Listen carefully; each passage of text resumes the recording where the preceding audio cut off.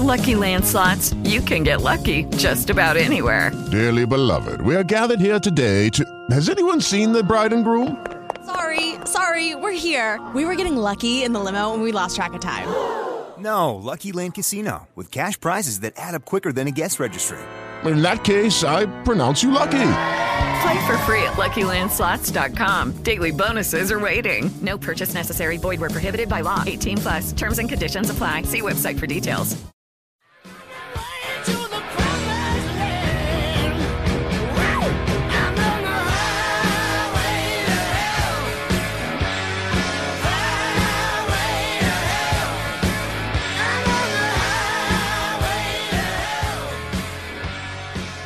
Robert M. Price, the Bible geek.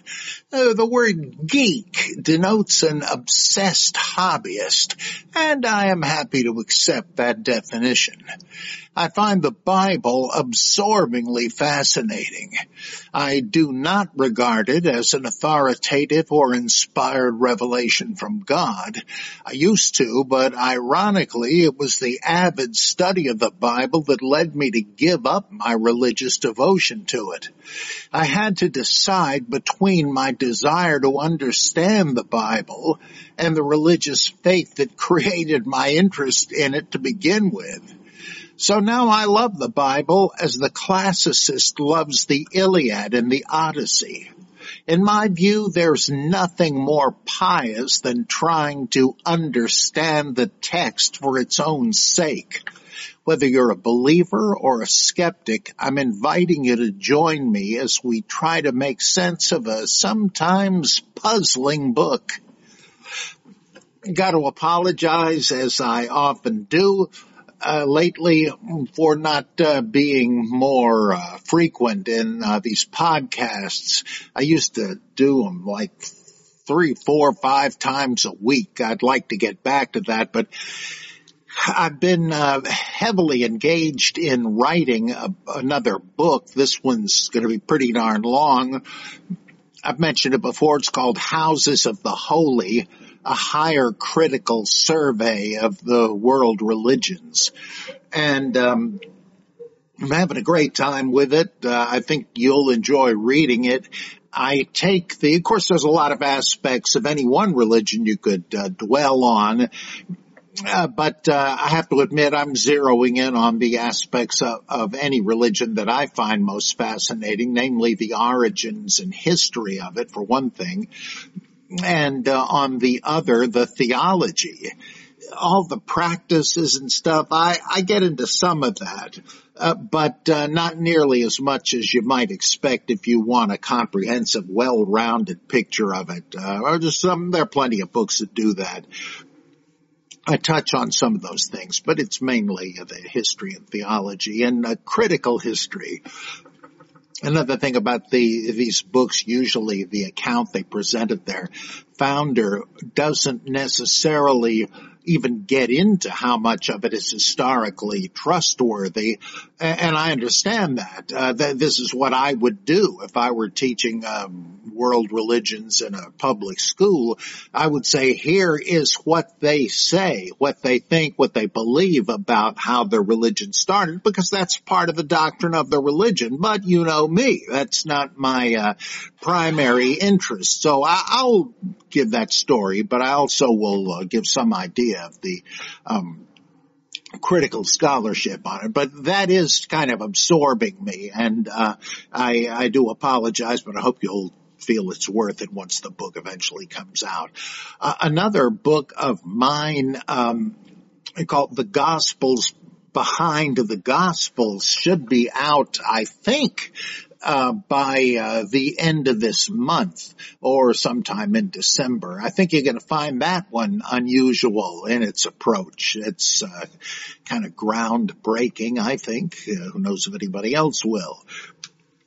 Let's see. And for you Lovecraft fans, the final book in my literally decades-long series of them, the Yog-Sothoth cycle, will be out from Ramble House.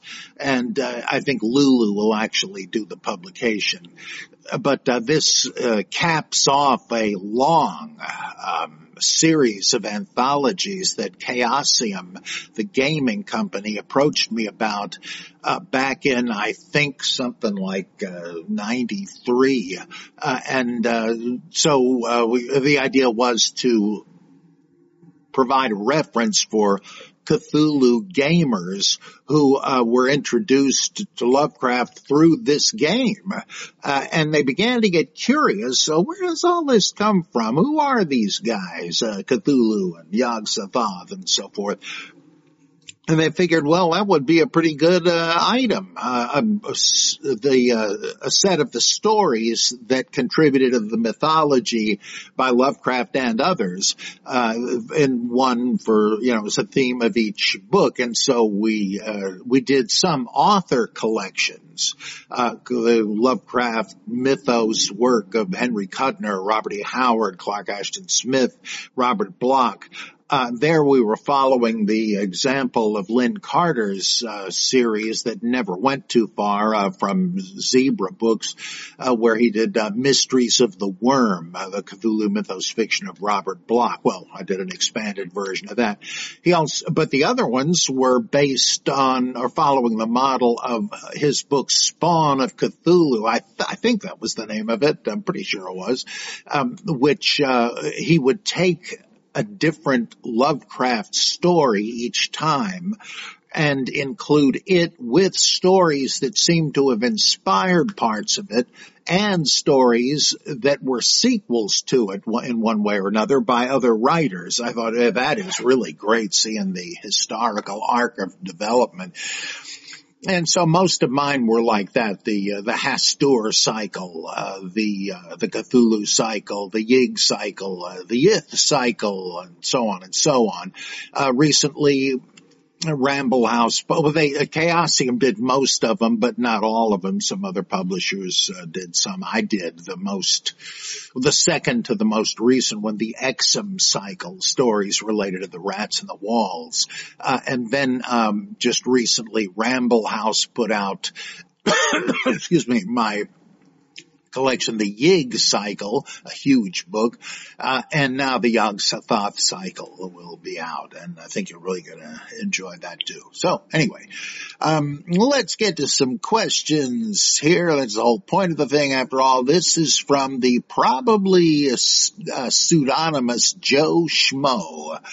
He says, could you explain the story of Oedipus Rex as a religious figure, one who had all the, quote, signs and trappings of a deity, end quote? I'm referring to the explanation given by Alan Dundes in the movie The God Who Wasn't There, directed by Brian Fleming. Every Bible Geek podcast listener should see this movie. I heartily recommend everybody see it. Now playing on YouTube. Oh, I'd forgotten that. Oh, I'm glad you mentioned that it was on YouTube. The film has some fantastic scenes. The opening, True Believers portrayed... in the opening, the true believers portrayed show a wonderful, naive diorama of their faith. Wonderful, wonderful movie. Professor Dundes, professor of folklore, gives a list of 22 traits that many deities have, like the mother was a royal virgin, the hero's birth is unusual, and he's reputed to be the son of a god, etc. In the movie, the Professor Dundes reads the list and scores the players, including Jesus, Zeus, Hercules, Romulus, Perseus, etc. I thought that the Oedipus Rex drama was written by Sophocles. Was there a religious leader or saint by the name of Oedipus Rex, or Oedipus the king? I see now that it was drama, probably fiction, but spells out the traits of what constitutes a religious god or leader. What say you, Bible Geek? Your first appearance in said movie was the first time contacting your ideas for me, philosophy and your knowledge. Hey, one of the best things that ever happened to me. As an aside, the list of heroes included Theseus, Romulus, Hercules, Perseus, Zeus, Jason, and Apollo. All names from the polar configuration from when Saturn was our sun. Okay, well, this is... Oh, and he says, P.S., perhaps I should send a letter to Brian Fleming to tell him his movie has improved my life. Oh, yeah, Joe, you should. I know that would encourage him. Okay, Oedipus is more of a hero than a god, but he has many of the, well, in fact, not all of these heroes on the list were supposed to be gods. Some were demigods, like with a divine father and a human mother, etc. But some of them were just epic heroes, and that's where Oedipus would fall. I don't think he's supposed to have divine parentage. I may just be not quite remembering it. But he does have a bunch of the marks of the job. For instance, there is a divine annunciation. When he's, I don't know if his mom is pregnant yet, but at some point they receive a revelation that this boy is going to one day unseat his father, the king of Thebes, I think it is, and so that watch out is very much like Kronos, the Titan, right? He's told that one day one of his offspring will dethrone him, and for that reason he tries to kill every one of them off, right? Well, the same thing here. The King Laertes, I believe it is, takes this very seriously, and he says, but he, for some reason, sorry, I'm so spotty on this, he doesn't want to kill the child. Oh, yeah, I guess he does. Yeah, okay, yeah, it's coming back to me now. He I guess doesn't want to just stab him right in the cradle, so he tells his trusted servant to take the baby and take him far away and just leave him exposed on a hillside for the wolves to eat. Well, the guy does grab baby Oedipus and does take him far away elsewhere in Greece, but he just can't bring himself to leave the kid in the open. And so what he does is to find a humble farmer, I think it is there, or a shepherd, somebody like this, and tells him that this child's life is in danger. I'm supposed to have exposed him so he would die. I just can't do that. I will pay you to raise him as your own son. That ought to solve the problem. I'm going to tell the king that I did abandon him to the wilds of nature, but you and I will be the only ones that know he is still alive. But of course, there's no chance. He's not even going to know who he is, right? Don't tell him. So he's going to grow up, and what are the chances he'd ever be able to fulfill that prophecy? Well, the old man, the farmer, says, okay, I'll be happy to do it. And so he raises him as his own, and Oedipus has no notion of what his origin or destiny is. Well, one day, I suppose after his foster father dies, he I could be filling in the gaps here, but it seems to me, correct me if I'm wrong, that he does hear about the prophecy, but in such a way that it makes him afraid that he is to kill the old man who's raised him, who he thinks is his father. He's like, I can't do that. I don't know how it would happen. It might be an accident, but I'm getting the heck out of here. I'm going as far away as I can. How about Thebes? Yeah, why not? Well, he finally makes his way there, and he is stopped by the Sphinx. You know what he looks like, sort of like one of the Syrian cherubs. He's a lion with a human face and so forth. And he stops everybody in his path and says, you're not going any further unless you can riddle me this. Oh, okay, let's try it. He says, what is it that walks on four legs in the morning, on two at noon, and on three in the evening? Well, Oedipus doesn't have much trouble with that one. He says that's easy. It's a human being, right? You're crawling in the morning of your life when you're a baby and can't walk yet, but by the time you're at the height of your powers, you're matured. Of course, you can walk and run and tap dance, whatever. So that's the two legs, and however you run out of gas after some decades, you're an old man, and like Price, you've got to walk with a cane. That's the third leg. That is the answer. And he kills the Sphinx, who's been terrorizing everybody. So he goes, he's on his way into Thebes, and somebody pops up and tries to stop him. And he says, but somehow they get into this altercation, and they have a fight, and Oedipus kills the guy and then goes on his way. Little did he know that this was Laertes, who had been on a mission. I don't know if he was trying to kill the Sphinx or what, I forget. But he was on a mission of state, and he didn't count on this. And so he's dead. The prophecy has been fulfilled, though poor Laertes didn't even know who it was he was fighting, right? And Oedipus certainly didn't know who his opponent was. So he goes on into Thebes, and somebody has seen the corpse, the carcass of the Sphinx, and says, "Hey, everybody, we're free. Somebody killed the Sphinx." And Oedipus says, "Well, yeah, that was me. He barred my way on my way in here, and I had to put him down." Oh man, that's great. And that by acclamation, they make him the new king. And I kind of forget about Laertes. Well, he marries the queen, who happens to be his mother. He doesn't know that, though. And eventually, a strikes Thebes. People are dying left and right. And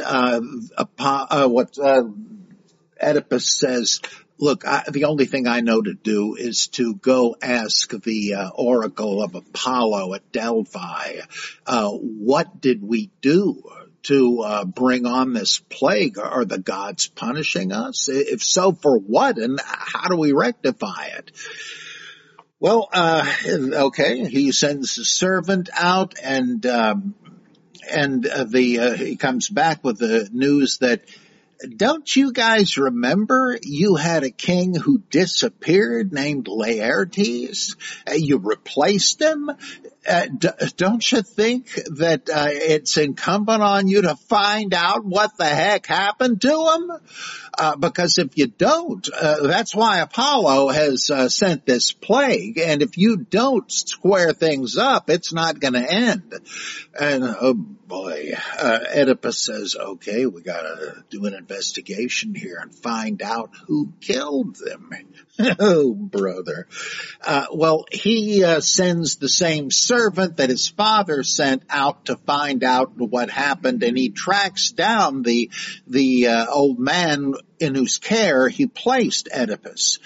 And he finds out what happened. He gets the whole story and by interviewing people, and he comes back, and Oedipus and Tiresias and others are asking him his questions, and he sort of tries to dance around it. And at one point he says, "For the love of the gods, master, ask me no more questions." But Oedipus will know, and nothing's going to stop him. And finally the truth comes out. It was he who killed the king, and the king was his father, and he married his mother. this is all in, as you say, Sophocles' Oedipus Rex, and then there are a couple of more and then sequels in the sequence. This is how Lynn Carter came to start working on a musical version of Oedipus. For instance, you can imagine the great songs he was working on. We've got a great complex. Which complex? The Oedipus Rex, etc. Or how about, it's rough, believe me, brother, when you're married to your mother, etc., etc. And at any rate, Oedipus cannot live with what has happened. So he blinds himself and exiles himself, but eventually other stuff happens, but eventually he is taken up into heaven. He did terrible things, but innocently, and really he was only obeying the decree of fate. And so the whole thing is seen as the ordeal of this guy who virtually does become a god ascending to heaven at the end of the thing. So on the one end of his story, there's this divine annunciation prophesying what he will do to become great. Terrible stuff, but he winds up as king and saves his people and kills a monster, right? I mean, that goes way back to these primal myths of Sumer and Greece and Akkad and Babylon and the Vedas and all that, where a character becomes king by slaying a monster. So you can still see that mytheme in it. And he suffers for his sins. He takes on the responsibility of the regicide and thereby averts the rest of the plague. And so, and then he is taken up into heaven. So he does fit many of the items on the list of the hero archetype. There's also a great study of this by Claude Lévi-Strauss, the great structural anthropologist, which has a whole different set of meanings. I won't take the time to go into that. Maybe if somebody wants it, then we can do that another time. But that is this is the senses in which Oedipus becomes like a divine hero. Thanks, Joe. Good question. Bobby Goebel says, I'd like to understand your position on what seem like prophecies of the Messiah in the Hebrew Bible. I don't remember which video I was watching, but I think I heard you say that the Old Testament doesn't prophesy about a Messiah. Did I misunderstand you, or did you say this? Actually, yes, I did.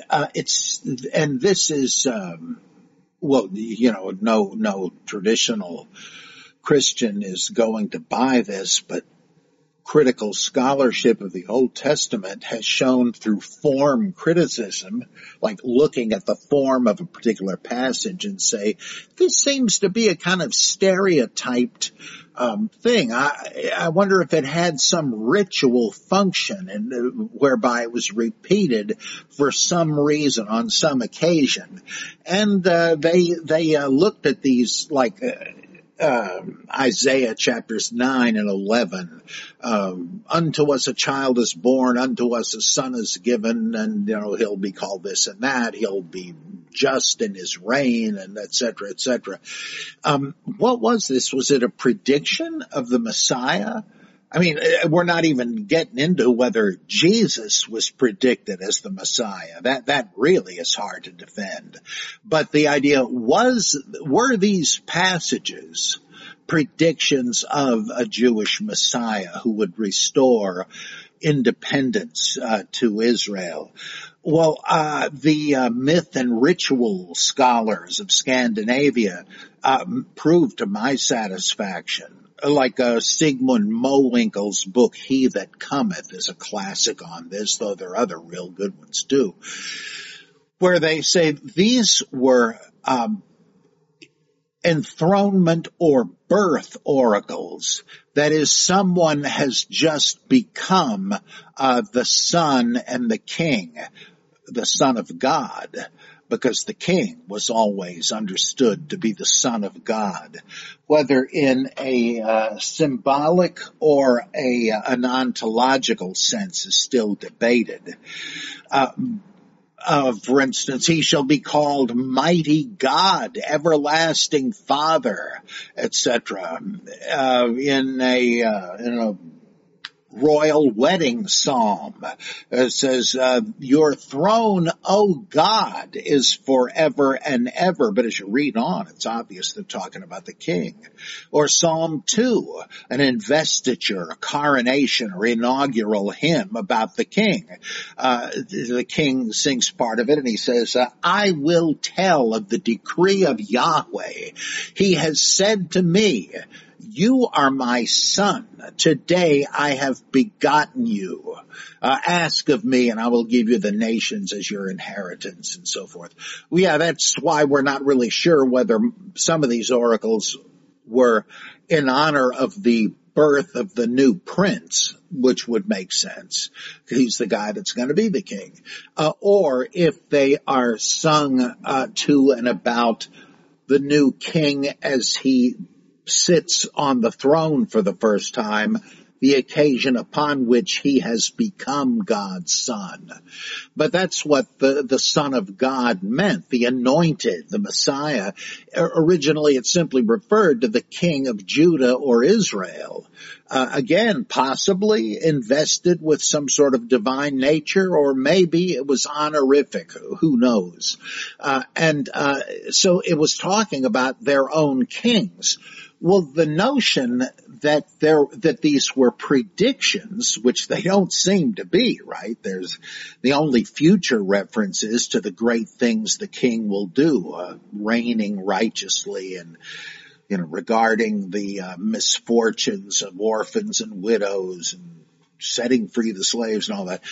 Those are not prophecies of some future monarch. They're best wishes and greatest hopes for the current new king. But what happened when there wasn't any more monarchy? When Israel in the north and Judah in the south got the independence beat out of them by the Assyrians and the Babylonians. Well, at best, they would have some kind of an ethnarch, that is, one of their own people as the deputy of the foreign emperor. And like Zerubbabel, he was a kind of a prince. He was a Jew. He was supposedly descended from David, but he was an employee of the Persian government. And so they had that, but those weren't kings.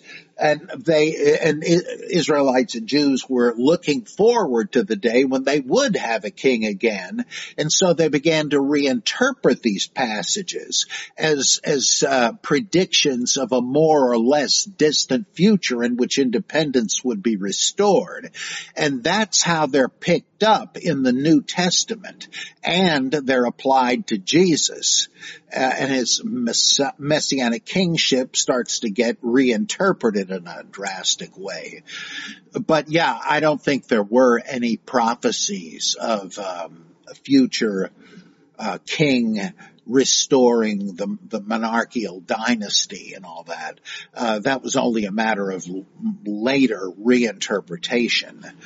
And certainly there are no clairvoyant predictions of Jesus.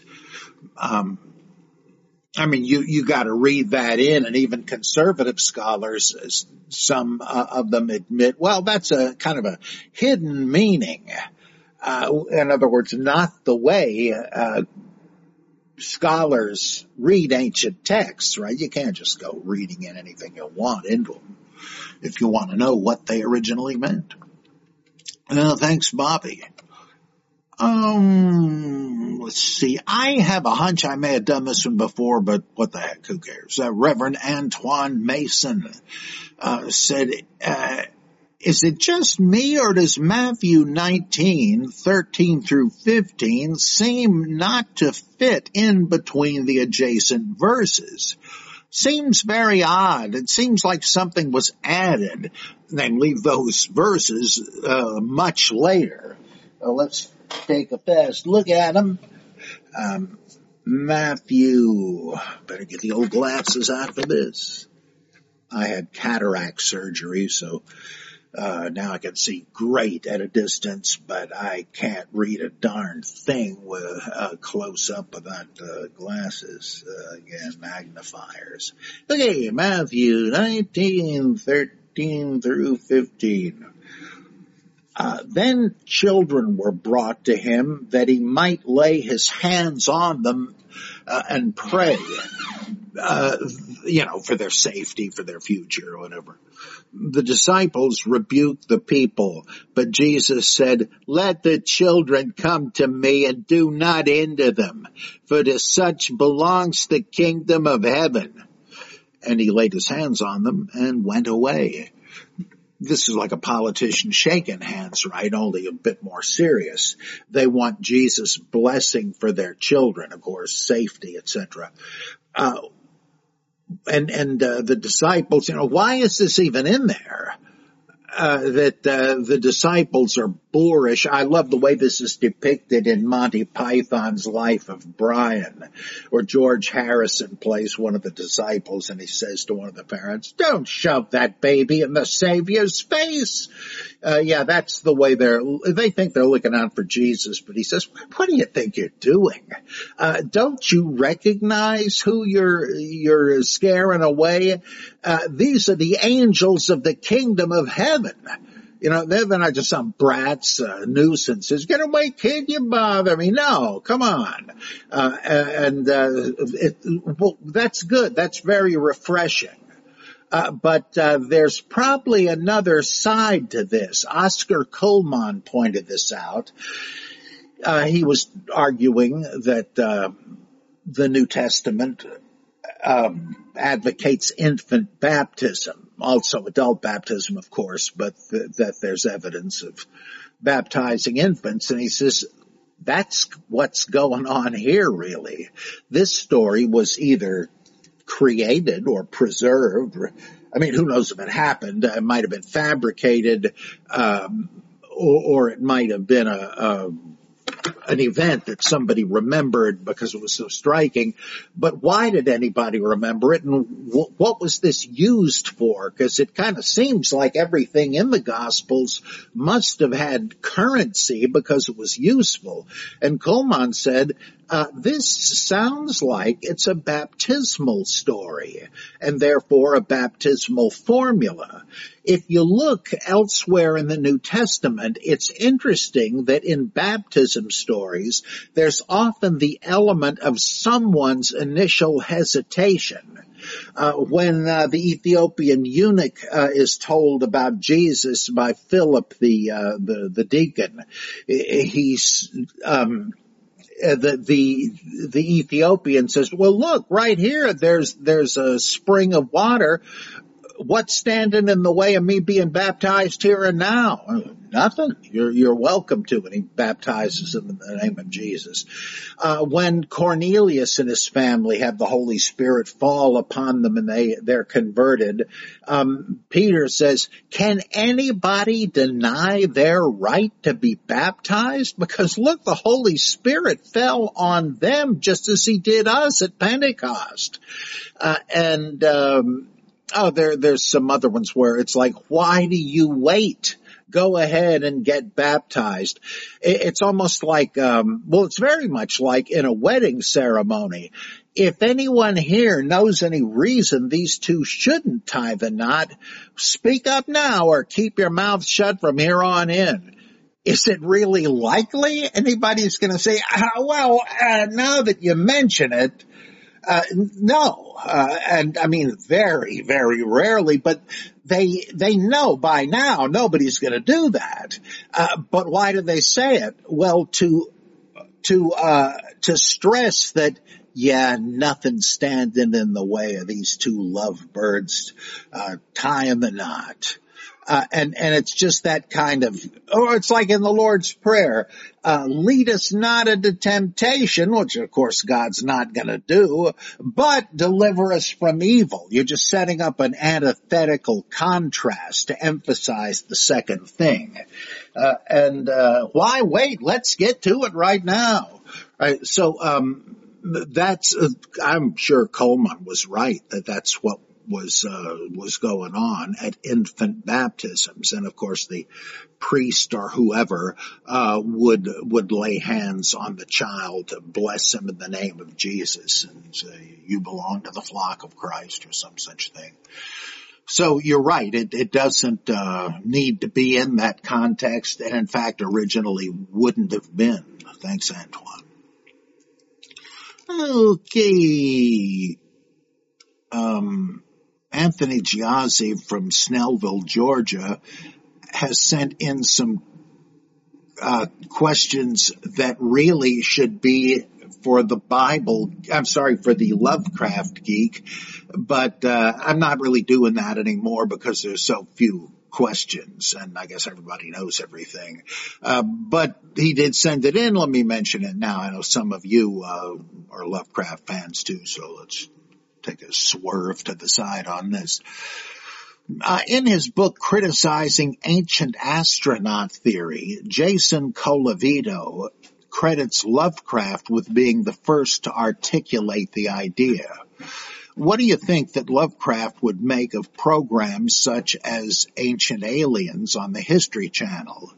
Would he say, let's see, how do I do Lovecraft? Yeah, I've been telling you this for years in my stories. Or would he shake his head and say that they've believed fiction for fact? Well, very good question.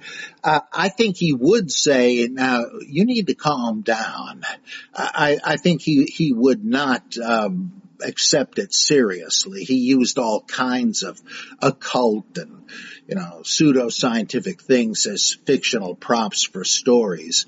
But who knows, given the evidence we have today, he might well have believed something like that. There's been a real sea change in the last decade or so.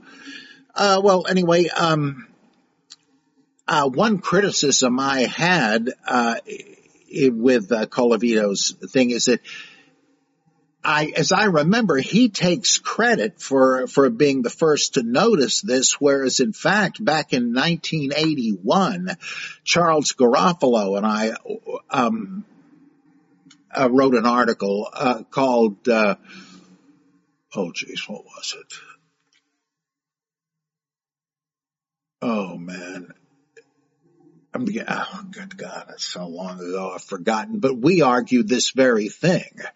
And so there might have been previous people that said it, but but I think Lovecraft may have been the first to make that connection.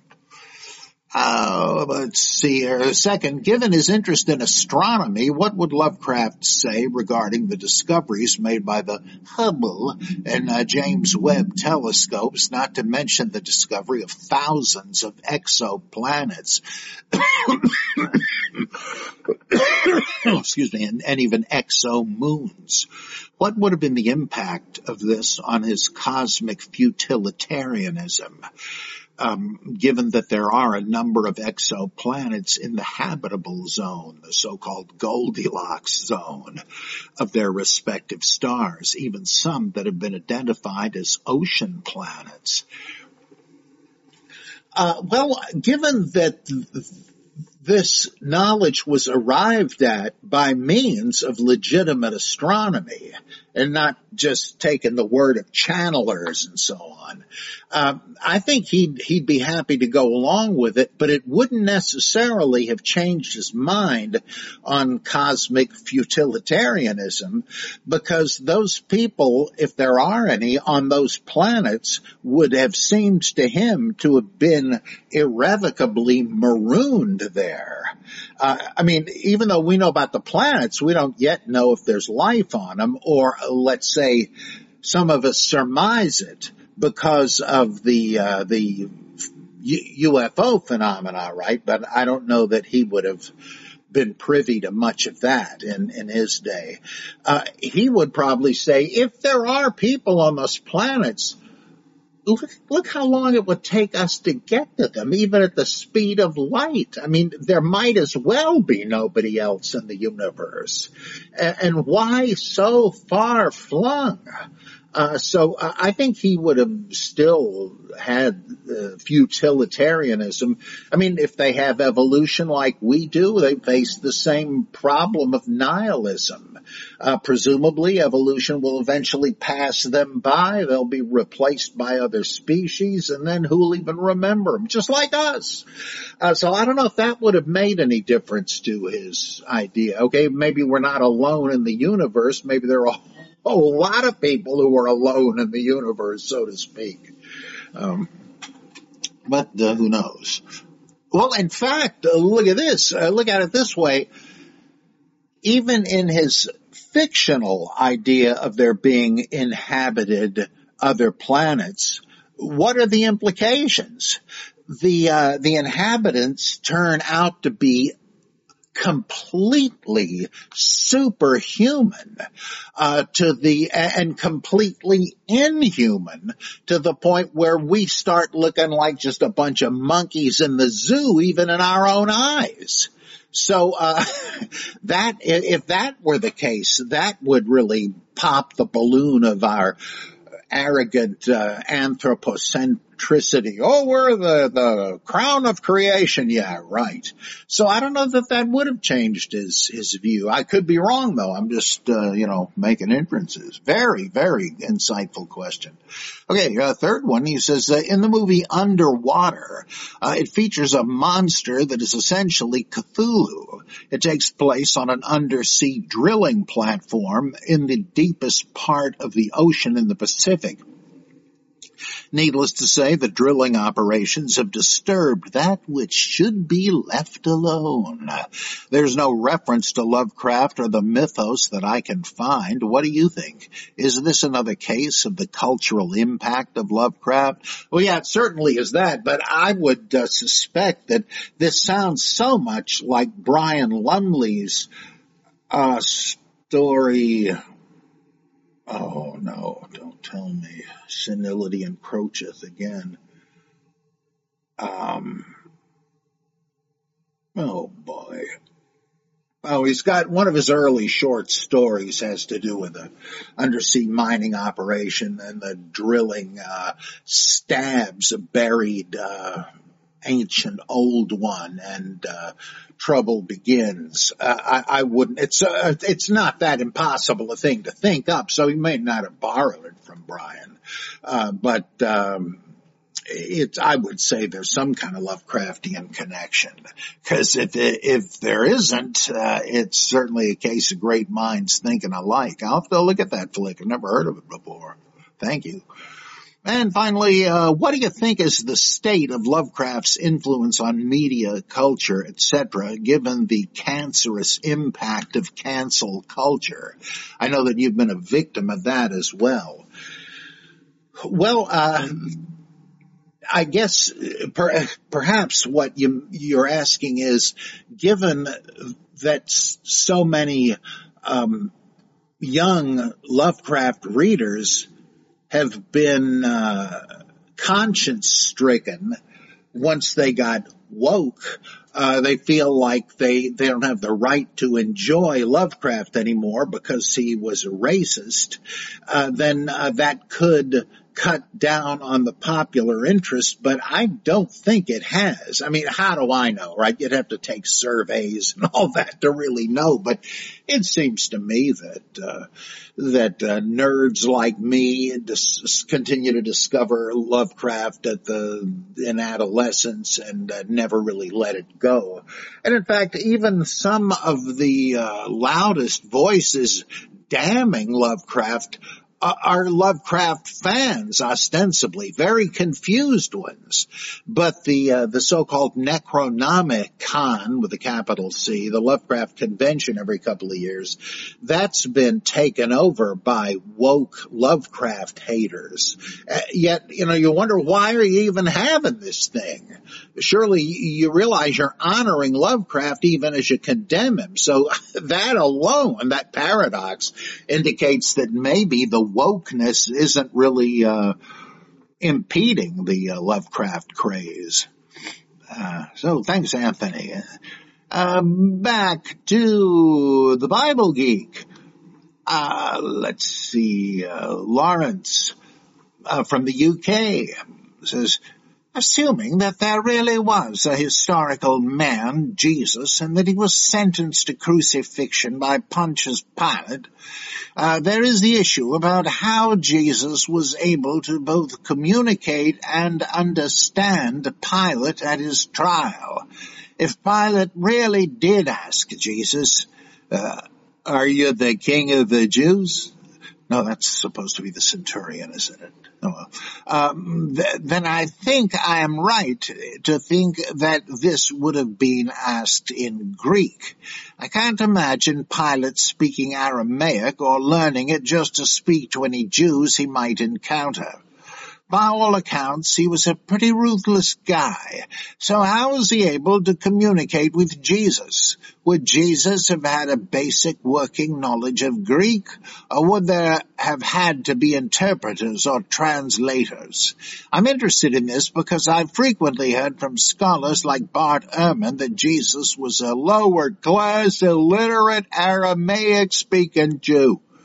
And I don't recall it ever being mentioned before whether Jesus, again assuming he existed, would have spoken or understood any other languages besides Aramaic. Well, it's not impossible that there would have been interpreters present. We're told in one gospel that the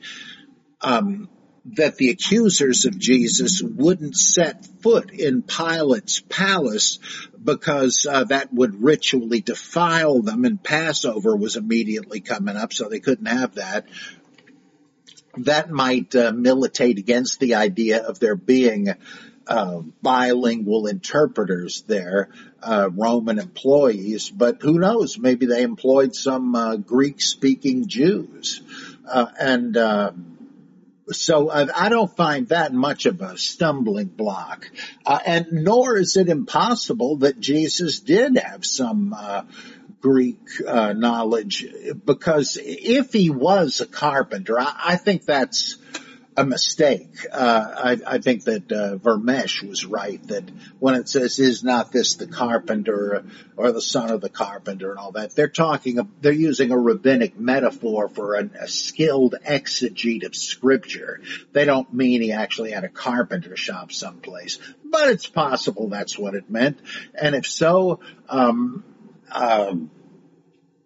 it's conceivable that he had to have business dealings with Greek-speaking clients, especially since Nazareth, if he lived there, another big issue, was pretty close to Sepphoris, a Hellenistic Jewish city.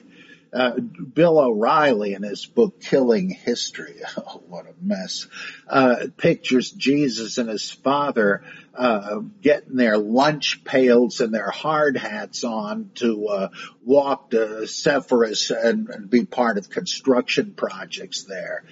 Well, he seems to know that they did. That's going way too far, but it's not impossible. So you can envision scenarios where he or Peter would know some Greek, because, who'd he sell the fish to? There must have been Greek-speaking Jews and Greeks and Phoenicians and all that stuff. So I don't find that too much of a problem. It is I keep saying this, it's a good question, but it's not like an absurd notion to suggest, as if you were to say that Jesus could speak Swahili or Mandarin because, after all, he was omniscient, being the Son of God. I mean, of course, nobody in scholarship is saying that.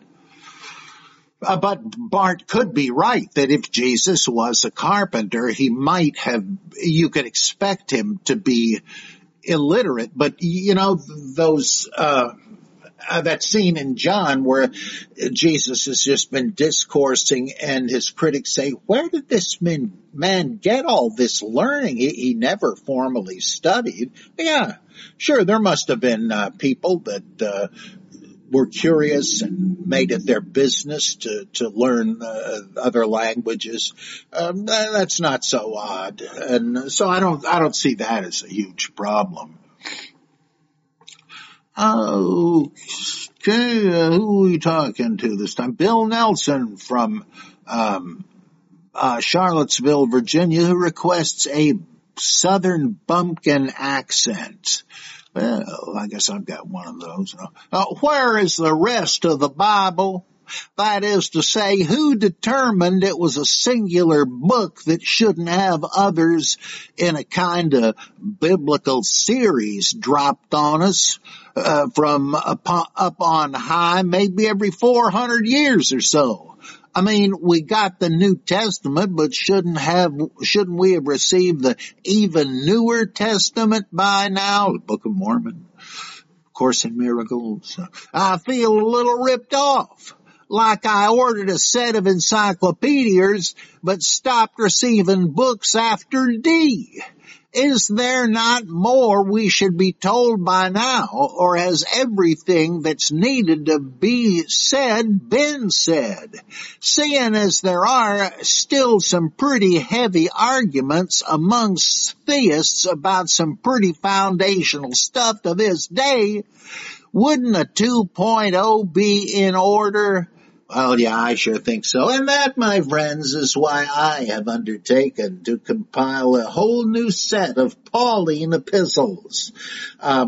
It's available as an audio book and an ebook, I think, from eBook It. But I'm going to put it out as a paperback sometime soon. I hope it's got hypothetical letters. What would have Paul said, based on what we think we know about him? What would he have said about other issues that didn't come up? Like, would he really have said that he believed Christ was God? Would he have been a pacifist, or would he have thought Christians had the right to fight in wars, and so on and so on? So once I'll have to alert everybody when that comes out. That ought to settle some questions. But yeah, a lot of people make a big deal that in 1 Corinthians 13, he says, when the perfect comes, the imperfect will pass away. Now we see as in a glass darkly, but then face to face. We will know as thoroughly as we are known by God. Well, dispensationalists and Calvinists and others say, what is the perfect? Well, of course, the writer has to mean the parousia, right? The end of history as we know it. But they say, probably don't cough when they say it, but they say that this refers to the completion of the New Testament canon. Oh, that's right. That's got to be it. Anything you could want to know is in the New Testament. Yes, you must be reading a different book than I am. But they feel like they got to, puff it up and say, oh, it's all you could ever want. Nothing else is necessary. It's all sufficient, which is ludicrous. Would Paul be saying now we see in a glass darkly? Well, of course, the canon hadn't been all finished, but in his day, but you can't tell. But like, if you take Paul's thought to be normative, you have to figure he must have known or thought loads more stuff than he ever had occasion to write down, right? How would, and even at that, he says, we have only the dimmest picture of the truth. One day, though, that'll be different. It just seems impossible he would be thinking that a completed New Testament would fill in the gaps in his knowledge. It just seems ridiculous, and it's a way to head off at the pass those who would suggest, hey, let's add on a couple of more books.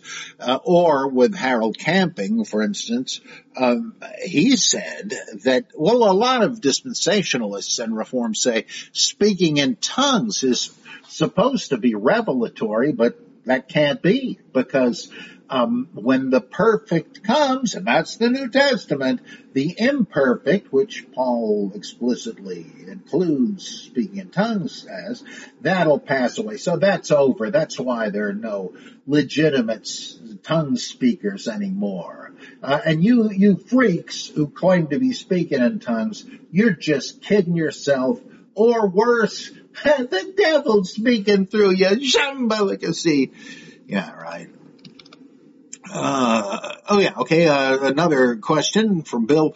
At what point did people determine the Bible wasn't just a work of fiction historically? When and how was its manifestation or correlation to truth and reality? When I read the Bible, I didn't come away with, this is real.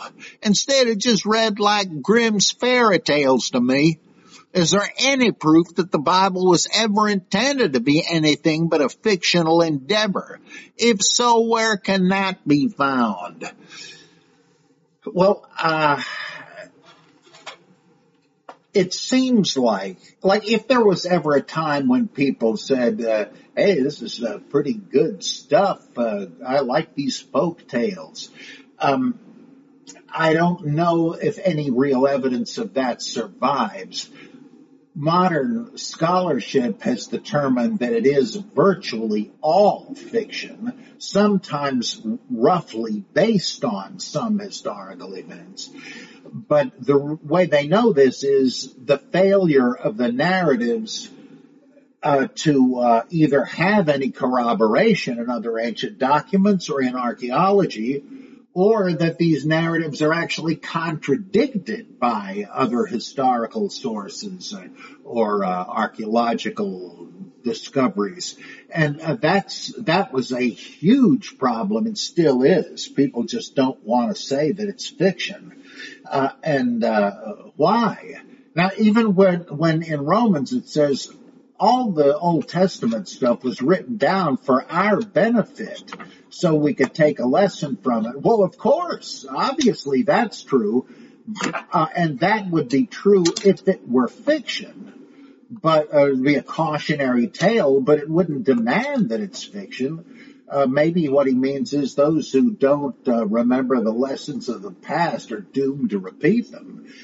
So I don't know. John Dominic Crossan makes a big deal saying that the early Christians couldn't and didn't have taken the stories of Jesus as literal history. And they would think we are idiots when we do take them that way. I think he's really just doing the old, I said it, Jesus believed it, that settles it maneuver. I'm very intelligent. Jesus was certainly very intelligent. He must have been at least as smart as me. So whatever I think, he must have thought. That's just what Henry Cadbury, the great Quaker New Testament scholar, called the peril of modernizing Jesus. And I think that Crossan and Bishop Spong, who was much like him, fell into that error. I don't think there's any reason. There are occasional details and stories where it makes me think the writer was aware of writing just like a fable, kind of, like the Road to Emmaus story, where Jesus is not recognized by two of his disciples as they're walking toward Emmaus. And he says, why are you guys so glum? What happened? And says, are you the only visitor to Jerusalem? Because that's where they're going from, who doesn't know what's happened in the past few days? And Jesus says, so, like what? And they say, well, Jesus of Nazareth, he was a prophet, strong and powerful for God. We were sure he was going to be the liberator of Israel, but guess not, because he got crucified, and then somebody stole his body. Brother, I can't, I dread the ribbing I'm going to get when I get back to Emmaus. People that put up billboards for Harold Camping saying the world's going to end in September so-and-so. And Jesus says, wait a minute, don't you get it? The deal was in Scripture that when the Messiah came, he would have to initially be beaten up, tormented, and killed, and only then enter into his glory. How'd you miss the first part? So he's explaining this to them, and they're thinking, wow, what is this? Hey, look, we're home. Why don't you come on in and have dinner with us? So he does, and when Jesus, as the guest, breaks the bread, suddenly they recognize him, and he disappears into thin air, and they say, you know who that was, don't you? Didn't our hearts blaze within us when he was disclosing to us the meaning of Scripture? That is so obviously symbolic. When do they recognize Jesus? When he is invisibly present in the Eucharist. That I find hard to imagine was not cut from the whole cloth of fiction. And like the Great Commission in Matthew, go out there, convert the nations, teach them to do everything I said to you, baptizing them in the name of the Father, and the Son, and the Holy Spirit, and I will be with you as you go until the end of the age. Period. The end. What? Isn't that obviously addressed to the readers, not to the 12 disciples? It seems to me it is, and it's an artificial ending. So there are some things like that seem to me to be self-consciously fictional, artistic flourishes. But I don't think there was a time when Christians thought that the Bible was just fiction. Now, you do see something like that in the 2nd century with Origen of Alexandria, who allegorized Scripture. But you have to remember that this was a strategy for him for when you ran into a contradiction, or as he said, a historical absurdity in the Gospels. He says, now that's no accident. It's not just a dumb goof. A little red light ought to go off in your head when you see one of those. You say, wait a minute, that can't be right. Right, take it further. There must be a deeper meaning that this is trying to signal you that you ought to find, and dig deeper. And so you come up with some hidden inner meaning. But even he was inclined to say that you should take it literally whenever you can. It's only sometimes that it's not. Or even if you can find an allegorical meaning in any Bible passage, that doesn't mean the literal historical sense is not there. It's just that perhaps it's also got a deeper meaning. So, this idea that some have that, this notion of the inerrancy, the facticity of the Bible is a modern invention, I don't think that's right. I think you're kidding yourself. So where is it going to be found? Well, just looking into the Bible and seeing these things that almost have to be literary flourishes. Well, they probably are. Not everything looks like that, though. It all looks more or less mythical, but that's a different issue. People believed in those too. Well, a good book to read would be, deals with this in a very clear and yet nuanced way by Randall Helms. I believe it's Randel, Randall Helms. Is that right? Have I got the right name? Well, actually, I could have the name wrong, but I know the title is Gospel Fictions.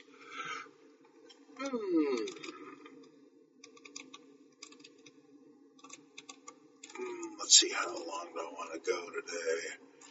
Well, let's do at least another long one. This is from Nick. He says, this past week I've been studying 2 Kings and found an article you wrote on Elisha and the bears, posted on centerforinquiry.org, April 20th, 2010, that was insightful. Within the article, this was particularly interesting. Quote, first, we are to picture the prophet, the successor to the miracle-working Elijah, making his rounds like one of the circuit-riding preachers of 19th century frontier America. Shortly, he will pull into town and receive donations for psychic feats, such as finding lost objects, giving oracles, interpreting dreams, like Samuel the seer does in 1 Samuel 9:3-12, and then on to the next hamlet, end quote. I've been thinking about this and wanting to learn more. Do you have any references available that you could share with me to further study the 19th century circuit-riding preachers and their behaviors when moving from town to town? There is an old Harper and Row torch book, as they called them, nice square-bound, large trade paperback. And I think the title was American Evangelicalism. I almost think the editor was a guy named McLaughlin, but I could be wrong. And it has a bunch of readings dealing with the history of evangelicalism, including circuit riders, Peter Cartwright being one of the biggies. In fact, you might want to look up Peter Cartwright, which I think is Cartwright. Look him up on Amazon or Wikipedia or something. He was a classic one. As to the stuff they did. Sidney Alstrom, which is Alstrom,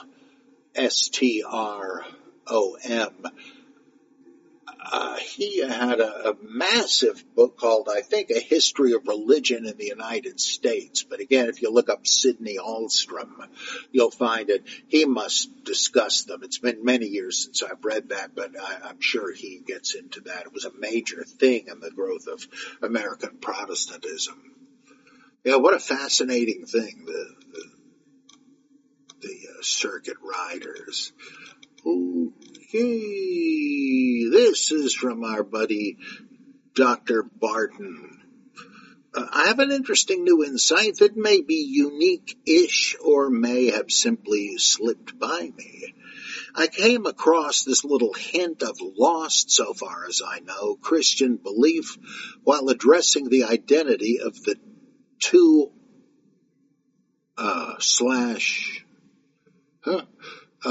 one witnesses in Revelation.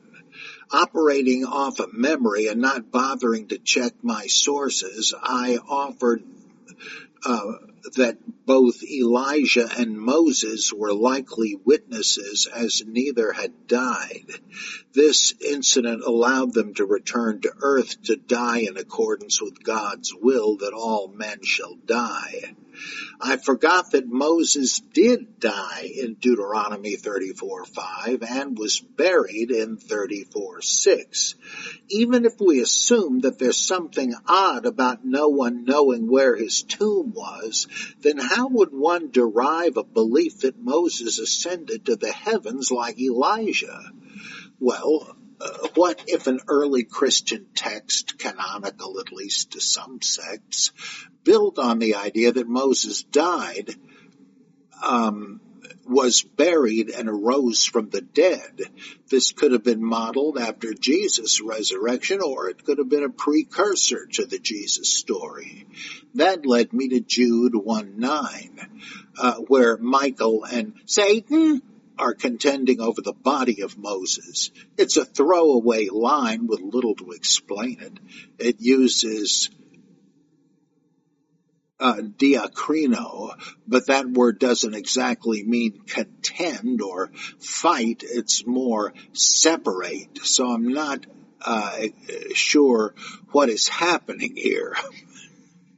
What does James Taylor say? I'm all in pieces. You can have your own choice. Maybe that's it. The best idea that I have is that Satan is trying to claim the body to corrupt and decay it, while Michael is claiming it for God to make it of the new flesh or some such.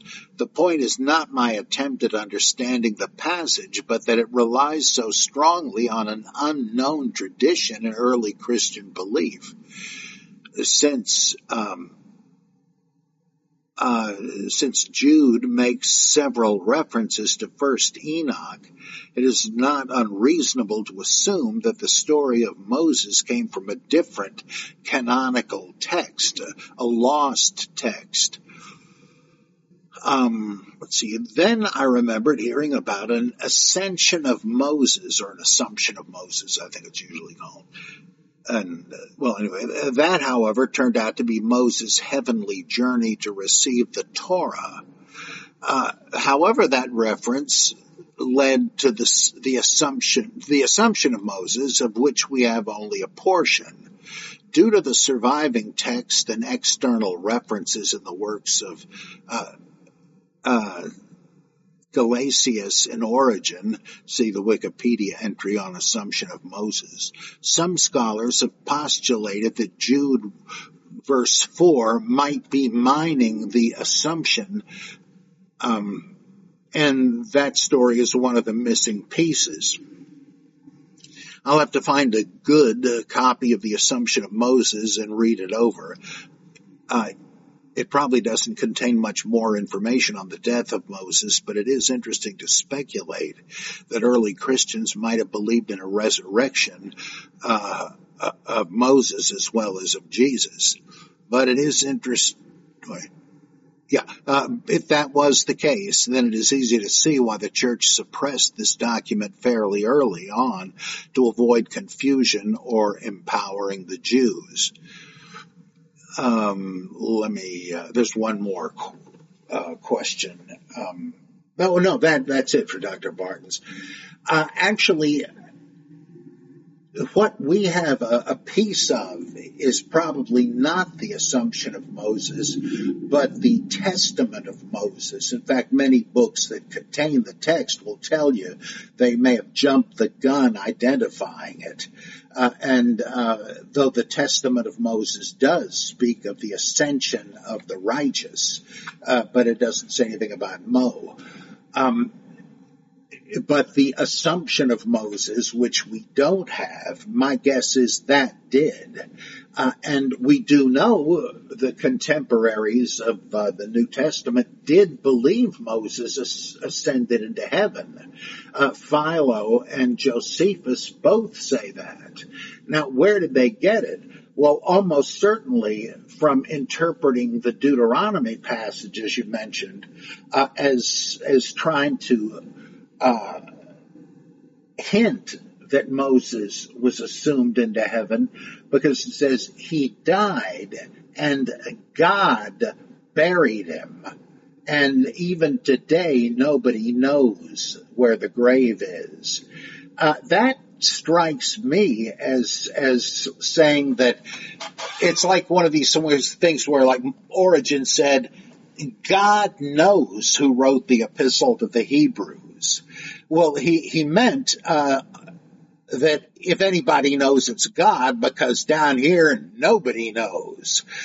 And somebody wrote it, but only God would know.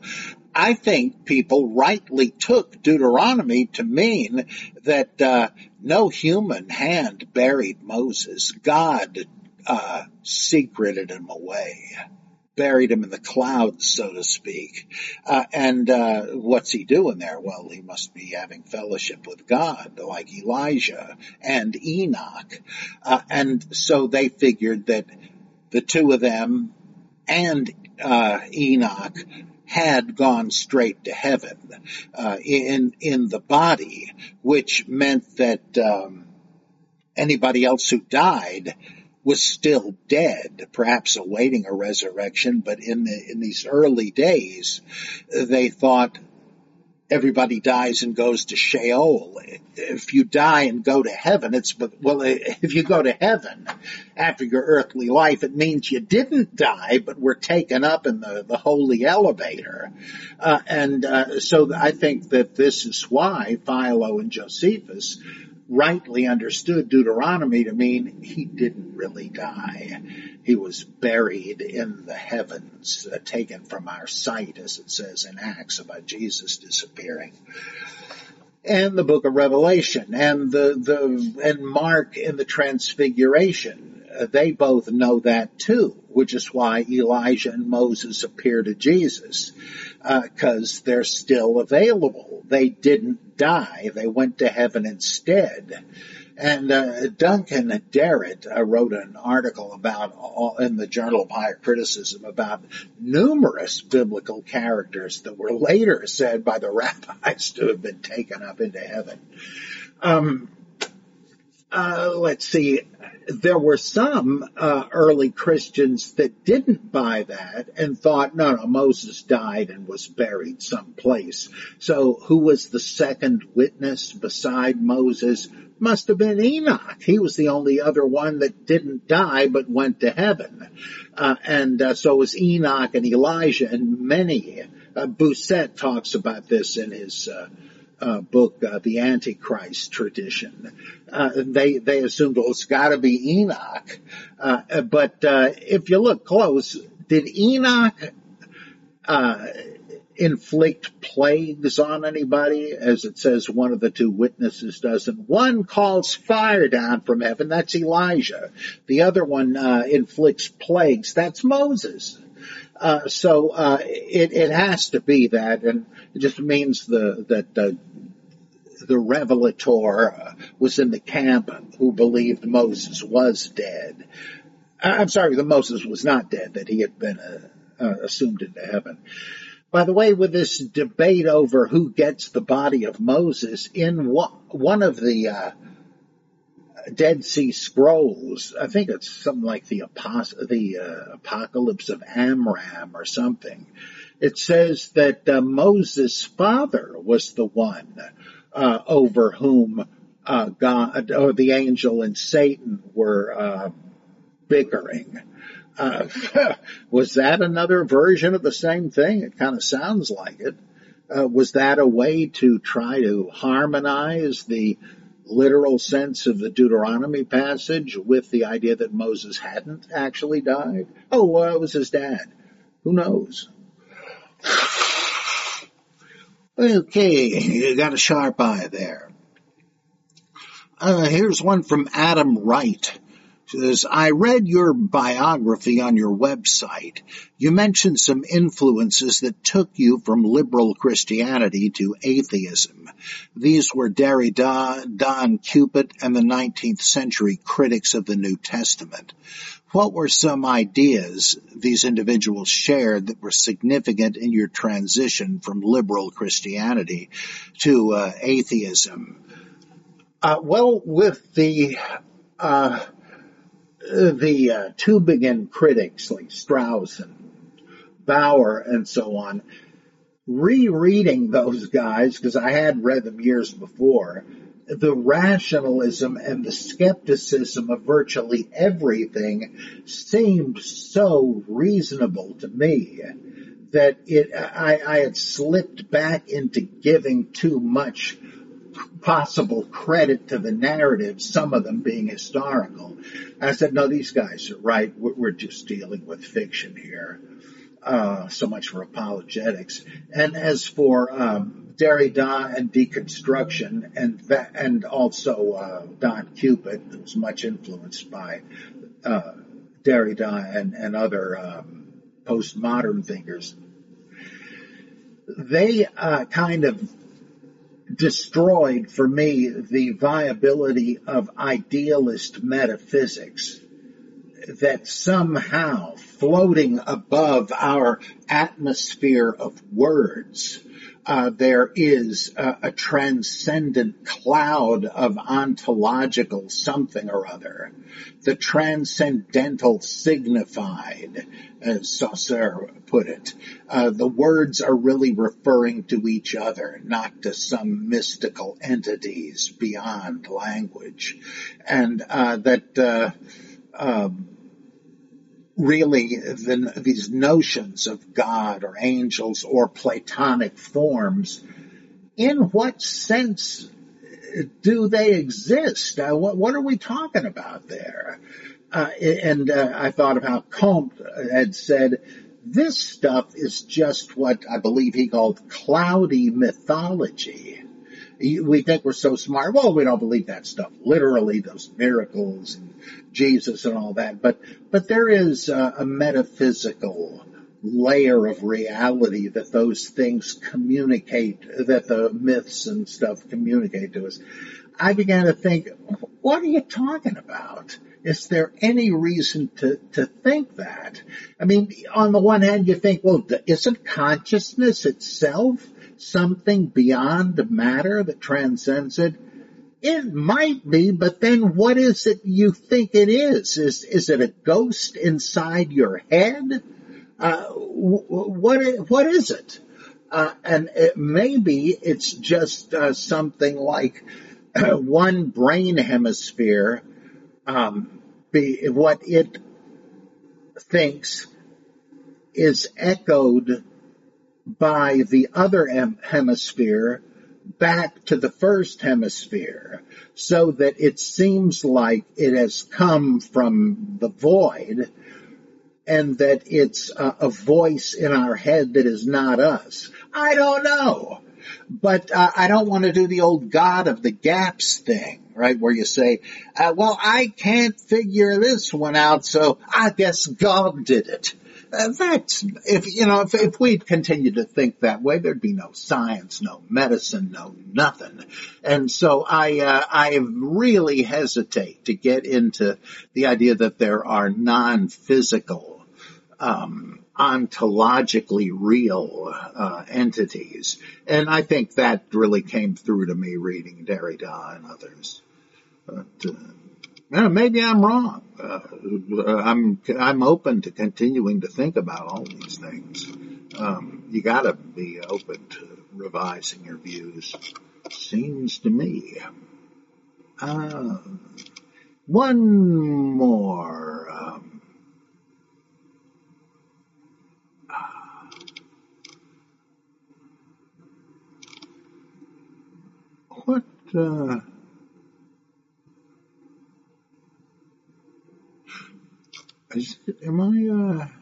Here's another one about Jude and the dispute about Moses. This one is from Dustin in Indiana. It's a slightly different angle. He says, I'd love to hear your thoughts on Jude 9. And Jude has only one chapter, so you just refer to it by verse numbers, right? Where the writer alludes to an apocryphal story about Saint Michael and Satan fighting over Moses' body. How do fundamentalists handle a story like that without admitting the existence of extra-biblical sources? Well, there's three ways that I know of.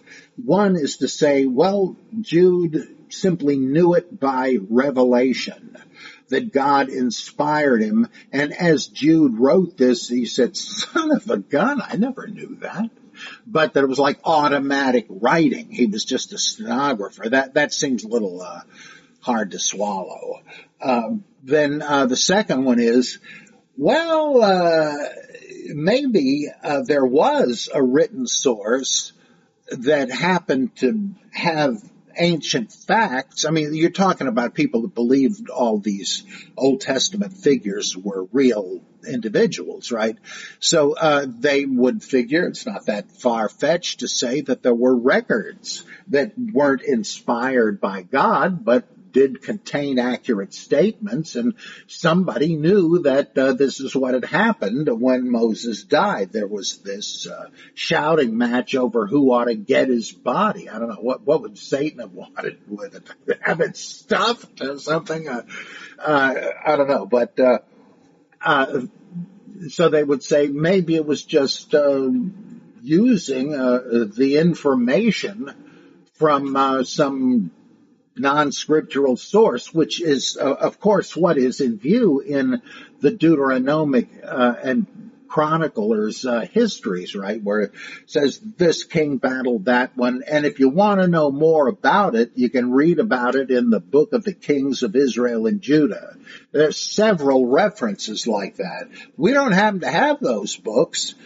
If they existed, some people, including me, kind of think that that's just to make it sound authoritative, but let's assume there were. There could have been, right? And so that's not that far-fetched. But, of course, the whole idea of such a scene rather strikes one as fanciful mythology. But this one they also already use in the case of the Jude quotation from First Enoch. Behold, the Lord cometh with 10,000s of his saints, etc., etc. They say Enoch, the seventh from Adam, said this. Well, yeah, that's in First Enoch, and so fundamentalists similarly say, well, just because the writer knew this, because he had a factual narrative that mentioned it, that's happened to be true, why shouldn't he use it? That doesn't mean that if he found such a narrative, and they did eventually, right? They found First Enoch. That doesn't mean it should be in the Bible, though Tertullian thought it should be, interestingly. And I think the Ethiopian Orthodox Church has it in their Bible. But fundamentalists don't, but they say, yeah, what the heck, it was just an ancient historical source that he happened to find and quote. You have to decide if that seems plausible to you. I find that just an unnecessarily far-fetched I mean, we've got a document that says this, and that, by the way, matches up with Jude at many other points without extensive quotes, but same messages, same metaphors, etc. I deal with this in my pre-Nicene New Testament. It was David Pursuti, a scholar of the Book of Mormon, that pointed this out, and I give him the credit for it. It seems obvious that this is based on the pseudepigraphical book, First Enoch, which some do consider canonical. But if you don't, you just have to say, well, all right, it's not inspired, but it happened to be correct on that point. Yeah, good luck with that one.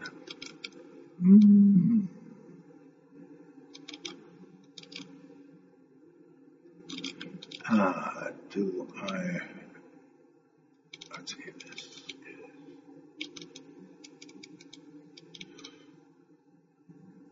Yeah, I think that's right. Let me do one more here. This is from, I think, Caden Fox. Sometimes I'm not sure that which one the name goes with the one I just read, or the one I'm about to read. I've got to do something about that. But I think Caden said this. My wife is a singer-songwriter. Although she's quite good, having been writing songs for decades now, we've yet to see any financial return on our investment, partly to network other musicians and partly to increase her skill set. She's attended several free online group classes. One of the stranger ones was a class on singing. It was strange because it was highly theological in nature and included the claim that only God and humans can sing. I knew that nothing I could say about other animals would make any difference. The argument for angels being able to sing has either no or next to no biblical support, as the stars singing can be understood as literal stars making noises via stellar seismography. Well, I wonder if the actual stellar bodies are happy, right? It says, when the stars sang for joy. And since angels are mentioned close by, I would assume that does mean angels sang. Okay, so I started looking for musical encounters of the third kind.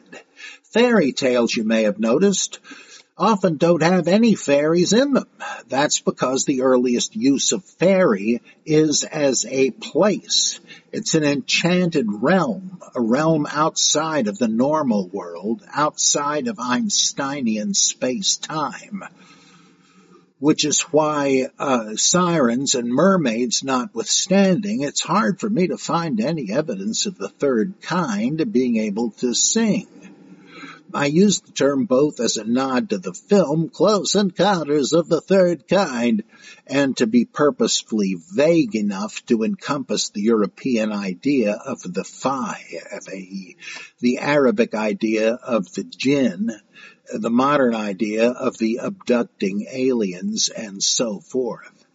I thought perhaps you would know how common the idea of angels and Fae not being able to sing is. I've never heard of it.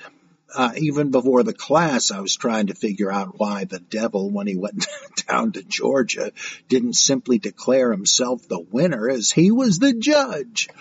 Well, clearly the song follows an older pattern. It's similar to the very first Lovecraft story I ever read, The Music of Erich Zahn, included in an anthology of ghost stories introduced by Alfred Hitchcock. In that story, Erich Zahn can play the instrument but cannot sing. He's a mute, I think, right? And although Satan isn't presented as a mute, only Johnny actually sings in The Devil Went Down to Georgia. The original seems to be the myth of Marsyas and Apollo. The satyr, though, plays the double oboe instead of going strings to strings with Apollo and the lyre. Apollo wins by singing and playing his instrument at the same time, which an oboe player cannot do, although some versions of the myth have Apollo winning because he can use the same pattern of plucking with the lyre held upside down, while that doesn't really work with woodwind instruments. I mentioned Marsyas because between the mention of satyrs in the King James Version and the story of St. Anthony meeting a satyr who explained that while his kind was worshipped in antiquity, his kind was worshipped in error, it may be possible to argue against only gods and humans being able to sing if there is any evidence from antiquity of singing jinn or fae. What do you know about either evidence that the third kind of creative thinking beings, fairies, jinn, etc.,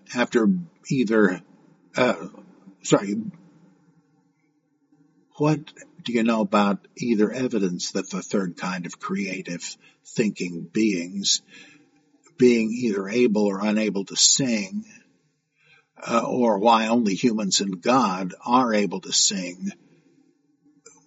Why would the issue even be a theological stance in the first place?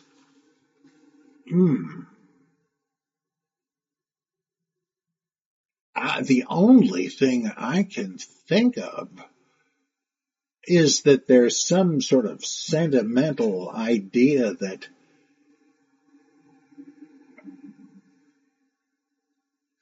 I don't know where that comes from, and it suddenly occurs to me. They're singing, the angels are singing in Revelation, right? They give you the liturgy. You can see it indented in most Bibles. And they let's see. Let's see here. Naturally, I think of Dracula. Listen to them, the children of the night. What music they make. Let's see.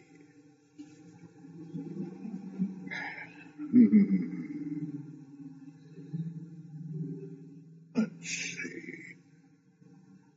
Round the throne were 24 thrones, and seated on the thrones were 24 elders, clad in white garments with golden crowns upon their heads. From the throne issue flashes of lightning and voices and peals of thunder, and before the throne burn 7 torches of fire, which are the 7 spirits of God. Let's see. Yeah, okay. Around the throne, on each side of the throne, are 4 living creatures full of eyes in front and behind. And it describes them, like a lion, an ox, an eagle, a human.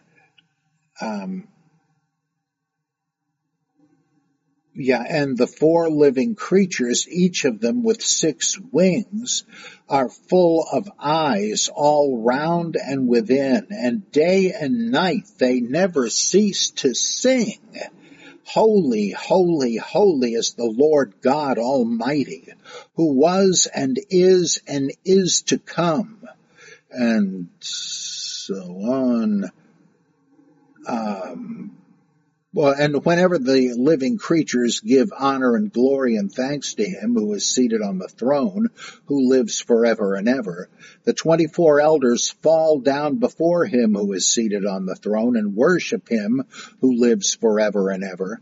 They cast their crowns before the throne singing, worthy art thou, our Lord and God, to receive glory and honor and power. For thou didst create all things, and by thy will they existed and were created. And let's see, I think there might be... let me see. Yeah, chapter 5, verse 8. And when he had taken the scroll, the 4 living creatures and the 24 elders fell down before the Lamb, each holding a harp, and with golden bowls full of incense, which are the prayers of the saints. And they sang a new song, saying, Worthy art thou to take the scroll and open its seals, for thou wast slain, and by thy blood didst ransom men for God, from every tribe and tongue and people and nation, and hast made them a kingdom and priests to our God, and they shall reign on earth. Let's see. Yeah, okay, the 4 living creatures are singing. Not good enough to be an angel. They have wings and stuff. Let me just see if I can find another reference where it actually uses. Let's see, that one doesn't say. We might have one more. They fell on their faces and worshipped God, saying, We give thanks to thee, Lord God Almighty, etc. Let's see, there's another one. Okay, let's see. Chapter 15. Let's see here. Verse 2, I saw what appeared to be a sea of glass mingled with fire, and those who had conquered the beast and its image and the number of its name standing beside the sea of glass with harps of God in their hands. And they sing the song of Moses, the servant of God, and the song of the Lamb, saying, Great and wonderful are thy deeds, O Lord God the Almighty. Just and true are thy ways, O King of the ages. Who shall not fear and glorify thy name, O Lord? For thou alone art holy. All nations shall come and worship thee, for thy judgments have been revealed. I would assume... Okay, I should have read verse 1, 15:1. Then I saw another portent in heaven, great and wonderful, 7 angels with 7 plagues, which are the last, for with them the wrath of God is ended.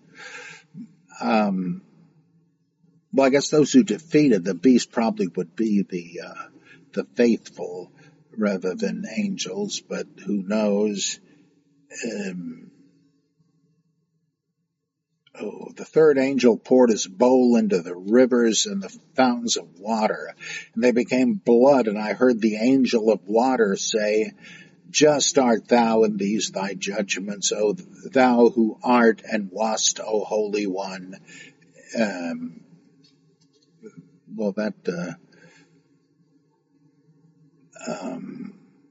seems to be singing, but it doesn't exactly say.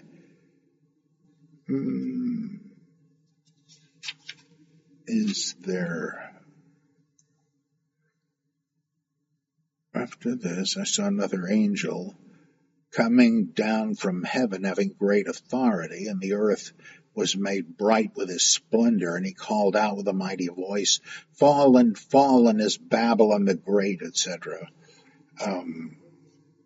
But doesn't say that is singing, does it?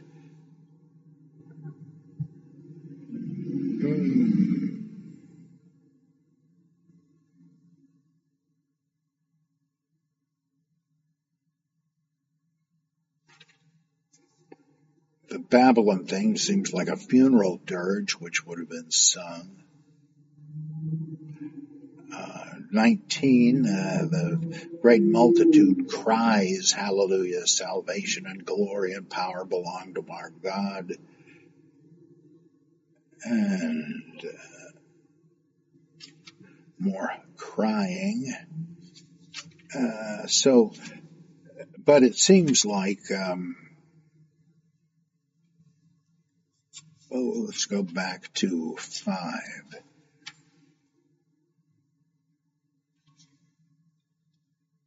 Well, the 4 living creatures do sing, at least, in their winged beings in heaven.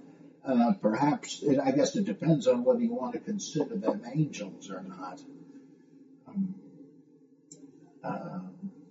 But at any rate, that's my review of the evidence. I'm not sure why it would be not permitted for angels to sing. Now, what do they say in Luke when they appear in the sky at the Nativity?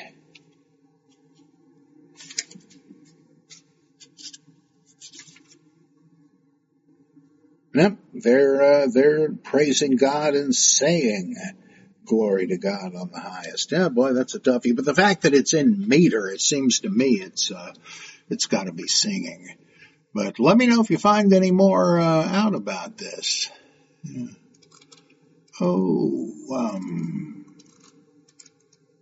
I wonder if I can get through this whole batch. I bet I can. This one is from Matthew Martiniuk. I hope I'm not butchering that. On a recent episode of the podcast, you mentioned having never quite understood how the Holy Spirit wound up being identified as the third member of the Trinity. Apologies if you've gone into depth on this issue before and I somehow missed it. Nope, if I did, I missed it too. But this is something I've wondered for many years. Growing up Catholic, I always felt like He, she, it was the odd person out. The Father and Son both have relatively clear and straightforward theological roles and personalities, while the Spirit was described to me in more nebulous terms, sort of like the Force, barely a person at all, though oddly enough I always got the impression that it was somehow feminine. Maybe that's because in a previous life you spoke Aramaic where the Spirit was of feminine grammatical gender, and therefore Jesus in one of the Jewish Christian Gospels refers to my mother, the Holy Spirit. How this was meant to be a person distinct from God the Father rather than just the activity of God never really gelled for me, and the most concrete thing I could say about it is that it seemed to be personified as a dove. This brings me to my question. I recently encountered some speculation that the Holy Spirit was included in the Trinity in order to mirror the theology of Neoplatonism, specifically in order to ape the primary Trinity of gods described in the Chaldean oracles, where you've got the first Father and the second Father corresponding to the Demiurge or Logos, and separating the two as the world soul. If I have this right, the world soul functions to create and enforce a distinction between the first and second fathers, to ensoul creation, and to transmit the Platonic forms from the first father to the second father, also known as the Demiurge. Due to its nature as a sort of divine middleman, the Chaldean oracles identified the world soul as the goddess Hecate, who traditionally presides over boundaries. I would be curious to hear your opinion on the idea that the Holy Spirit is essentially Hecate transposed from Neoplatonism, or maybe more likely, given the timing, that the Christian Trinity and Chaldean oracles grew out of the same theological current in late 1st century, early 2nd century intellectual circles.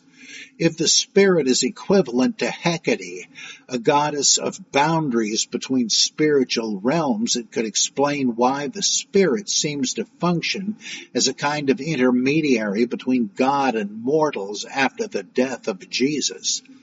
It would furthermore help explain the impression I had that the Holy Spirit is often coded as feminine. And if that's the case, why early church fathers didn't attempt to slot Mary into this role instead, and why the church has always seemed a little reluctant to personify it at all. Or do you think this connection is just completely off base? And if so, what are some likely origins of the Holy Spirit as an odd, semi-personified member of the Trinity?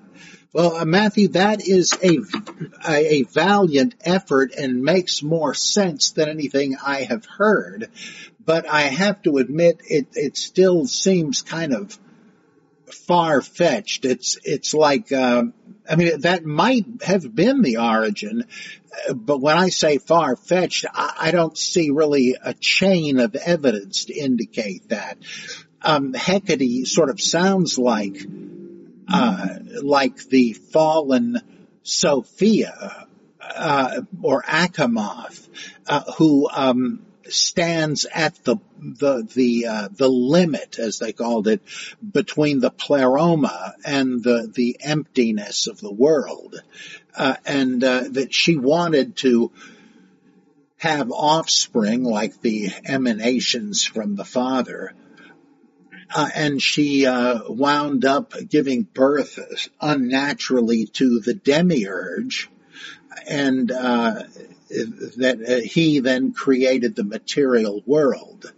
But he had to go back to her to steal particles of divine light in order to give life to the world and the creatures he had made. So the Holy Spirit would seem to me to fit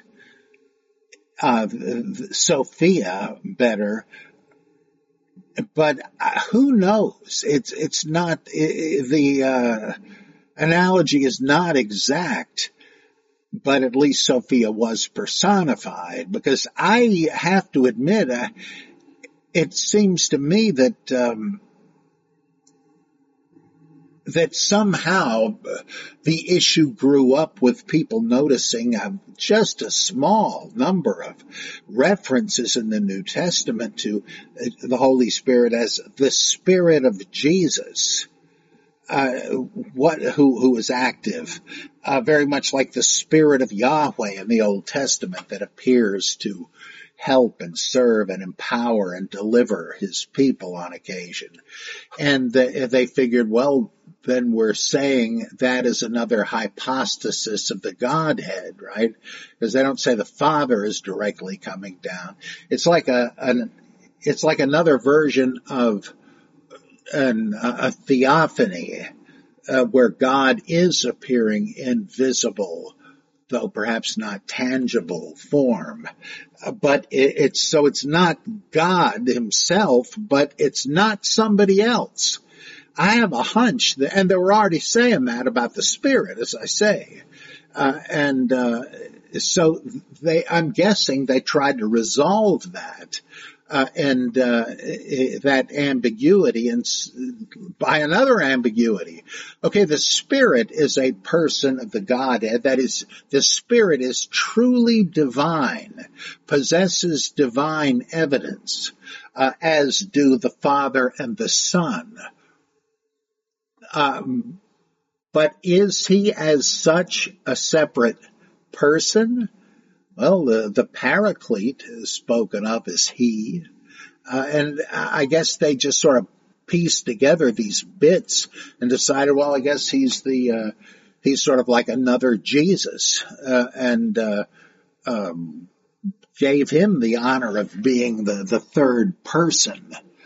So, oh boy, who knows? I do not know the history of the discussion of this, and it does bug me too. I'll try to see what I can find out about it. I'm just guessing here. Okay, here's some questions from Jason Quackenbush. He says, I'm currently writing my first ever scholarly paper, or at least as scholarly as law journals get, which is to say only marginally. I'm defending the claim that it's a mistake to draw methodological distinctions between the interpretation of legal texts and the interpretation of various other kinds of texts with normative content. Instead, I argue the only workable distinction is strictly teleological, by which I mean that we read the texts in pursuit of different ends, but if we're going to avoid misinterpretation or overinterpretation, we should go about our reading in the same way using similar text-critical tools. If you have any thoughts about the premise, I'd love to hear them, but if that's not fine, feel free to skip to the next questions. Boy. Well, a legal text is sort of dealing with categorical imperatives, to steal from Kant. You have a duty and an obligation as a member of this society to heed and obey the rules. If you don't do it, you're welching on the deal that you have made, at least implicitly, by continuing to live here, and you can't get away with that. We're going to have to fine you or imprison you or execute you because you had a categorical imperative, an absolute duty to heed the rules that define our community. But if you're like reading directions on how to make pancakes, you don't have any obligation to make pancakes, not even if you're popping fresh, right? What you are reading are hypothetical imperatives. They are prudential imperatives. Assuming you want to make some pancakes, this is what you would do. You don't have to make them. You can experiment and make something else. Who knows? Are these pancakes? Well, they started out that way, but I decided to add some turpentine. You don't have to make them, but if you did, this is prudential. This is provisional, assuming you wanted to do it. This is the way you do it. You want to get to a destination. You're making a long trip, and you would like to have it take as little time as possible. Well, then I would recommend taking this road to that road and then this one, and that'll cut out a lot of unnecessary driving. You don't have any obligation to do what I said. It's just good advice, pragmatically, that would help you achieve what you want to do. And that's up to you totally. Nobody's going to fault you if you say, I think I'd rather go the longer route because it's got to be more scenic. Well, that's fine. Do it. And I suspect that might be the issue, whether you have a categorical duty to do it or just a provisional one. Assuming you want to do so-and-so, this might be the best way of doing it. So I don't know if that makes any sense or not. Okay, first question. In my drafting, I keep thinking about your critique of certain theologians who you've described often in the past as treating the Bible as a ventriloquist dummy. That's right, Bob. Have you ever gone into significant depth about that particular mode of textual puppetry in any of your books or articles?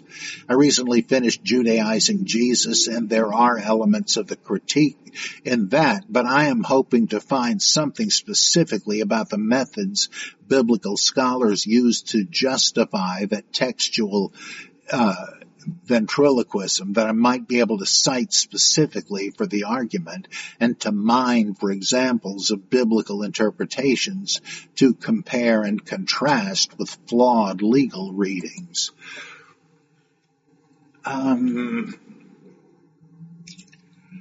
Let's see. I have a paper on Protestant hermeneutical axiomatics. I think maybe that is in my collection of essays reinterpreting the New Testament, though I am not absolutely sure. It might be in my essay collection Atheism and Faithism. I discuss the ironies of this, of fundamentalist approaches to the Bible in, let's see. Oh, come on. Well, in Beyond Born Again, my first book, and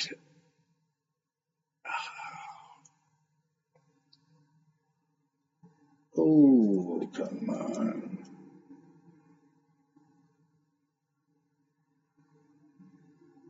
Possibly Merely Christianity.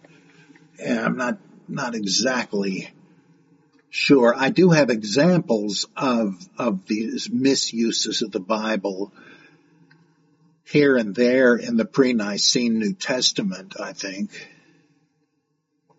I got to go back and reread some of these darn things. I hope that might help. Question 2, what is your view on Roland Barthes' death of the author position against pursuing authorial intent as it relates to the Bible? It strikes me that particularly with ancient religious texts, if we aren't looking for authorial intent, it's difficult to know what we might be looking for at all in an ancient religious text. But at the same time, given how many hands were involved in transmitting those texts to us, it also strains credulity to imagine a single author for most of what is left from antiquity. There's a real good book from the 70s called The Uses of Scripture in Recent Theology by David Kelsey, Kelsey.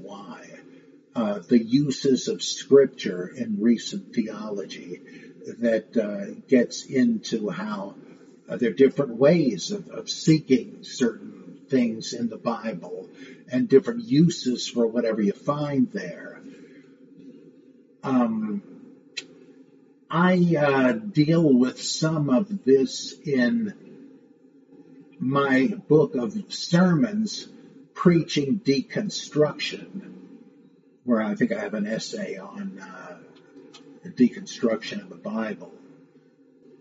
And one essay of mine, I guess it's in reinterpreting the New Testament, is called St. John's Apothecary, which is kind of an homage to Derrida's Plato's Pharmacy.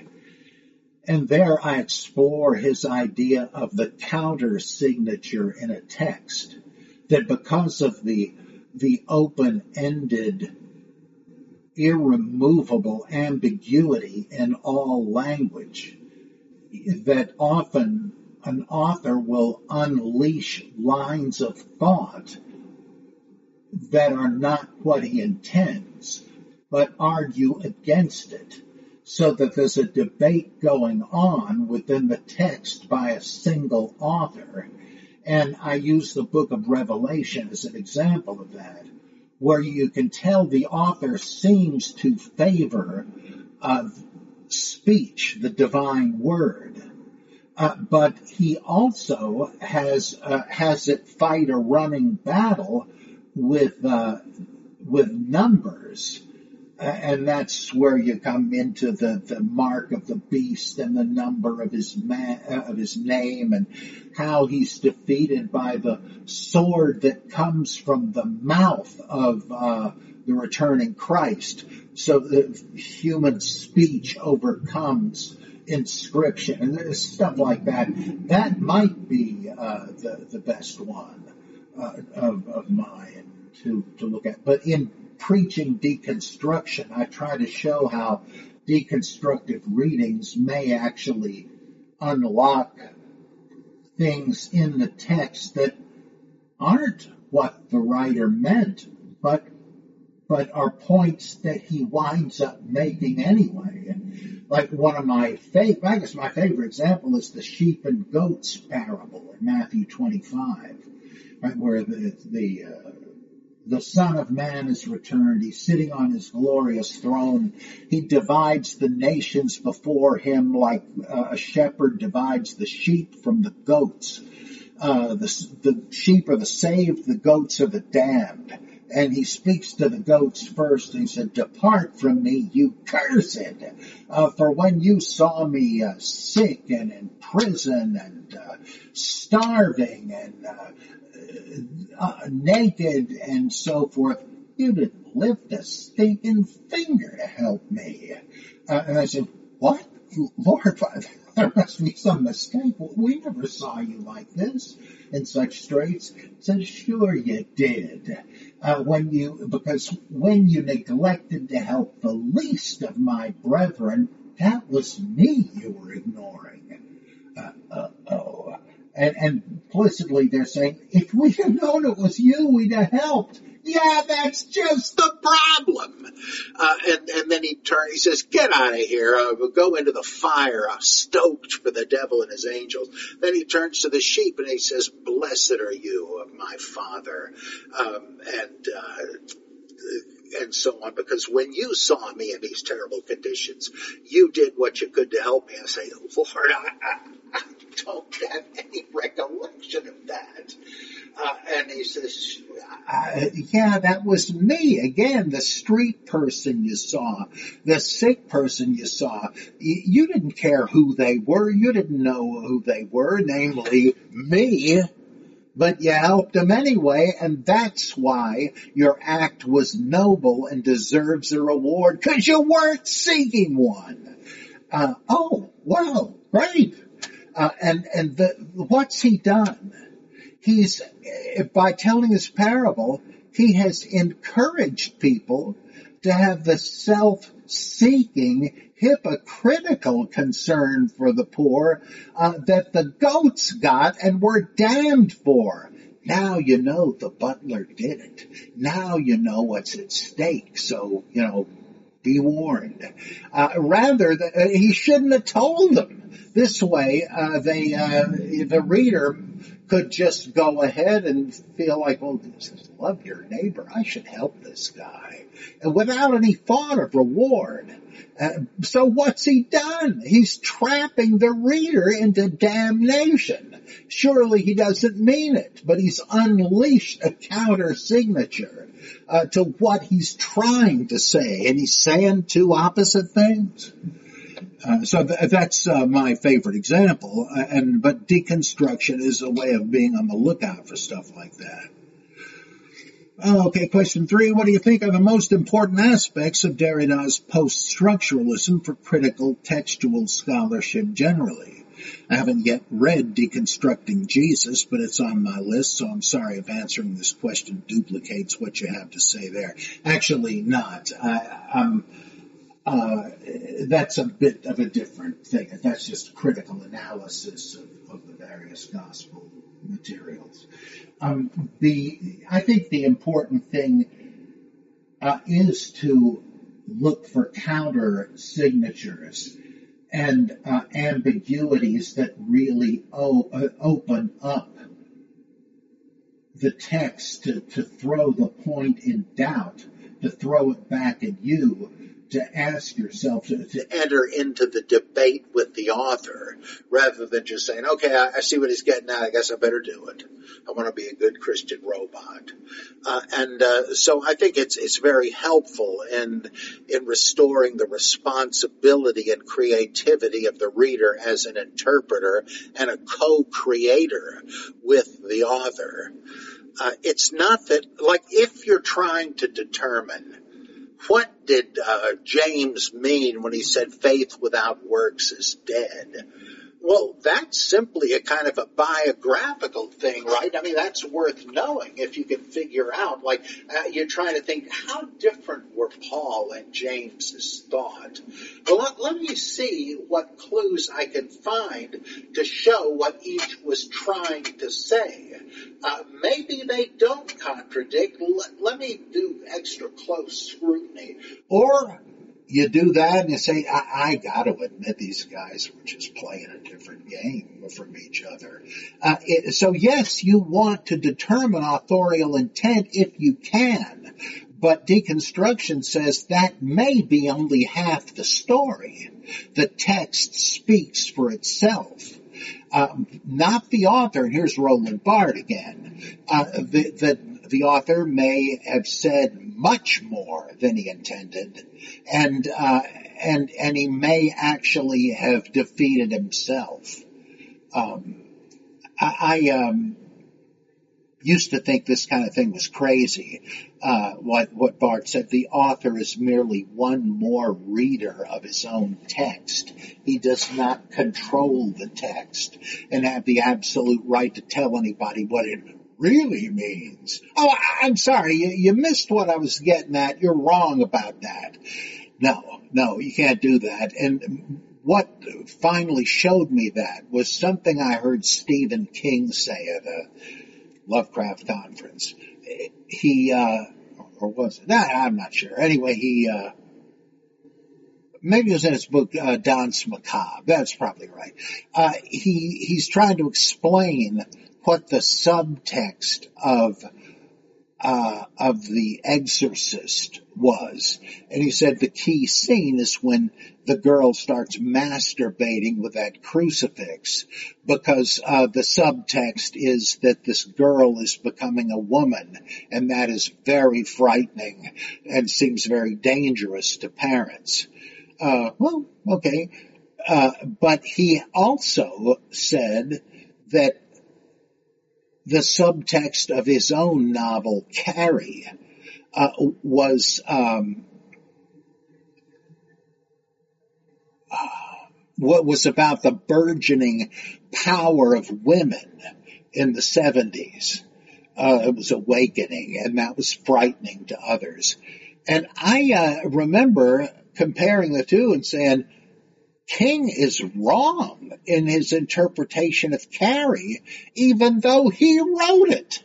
It's plain that what he doesn't realize is he was saying the same thing he said about William Peter Blatty's The Exorcist, and that his interpretation is less satisfying. It doesn't make as much sense of the text. So yeah, it doesn't really matter what the heck the author says. The author is dead. He gave birth to the text, and he died in childbirth. The text is the authority. Yeah. Okay, and finally, Lynn Lightfoot from Monroeville, Pennsylvania. Let's see. Congratulations on your new senator. I kind of like him, even though I disagree with him on everything he says, but what a character. Anyway, I have a two-part, it sort of reminds me of Wilbur Whately, and of course that's no strike against him in my book. I have a two-part question on the same topic, as what? The topic of concerning the return of the Messiah. One, is there any indication in the Bible that the Messiah might return as a female? Well, that happens in one of the books I read about lost gospels and stuff. But no, there's nothing like that. They would never even have thought of that, in my opinion, because it was a chauvinistic, male-centered culture.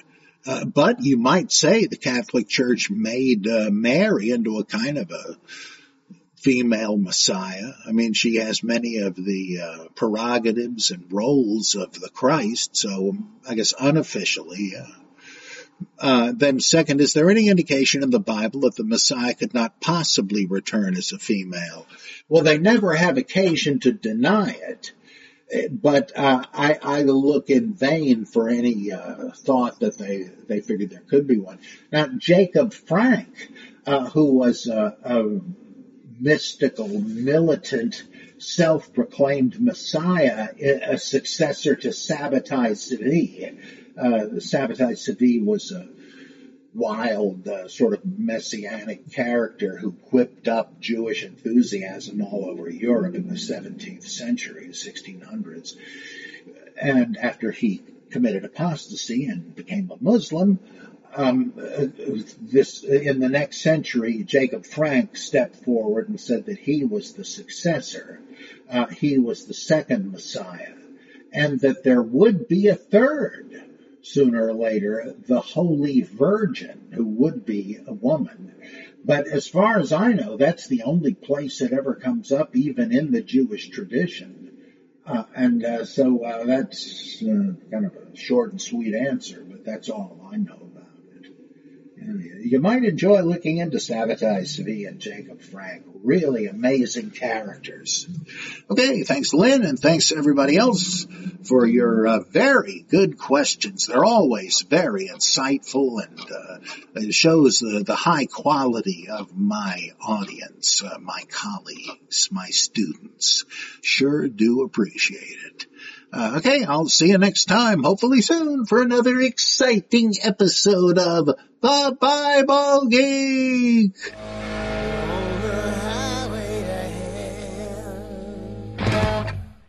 With the Lucky Land Slots, you can get lucky just about anywhere. This is your captain speaking. We've got clear runway and the weather's fine, but we're just going to circle up here a while and get lucky. No, nothing like that. It's just these cash prizes add up quick. So I suggest you sit back, keep your tray table upright, and start getting lucky. Play for free at LuckyLandSlots.com. Are you feeling lucky? No purchase necessary. Void where prohibited by law. 18+ terms and conditions apply. See website for details.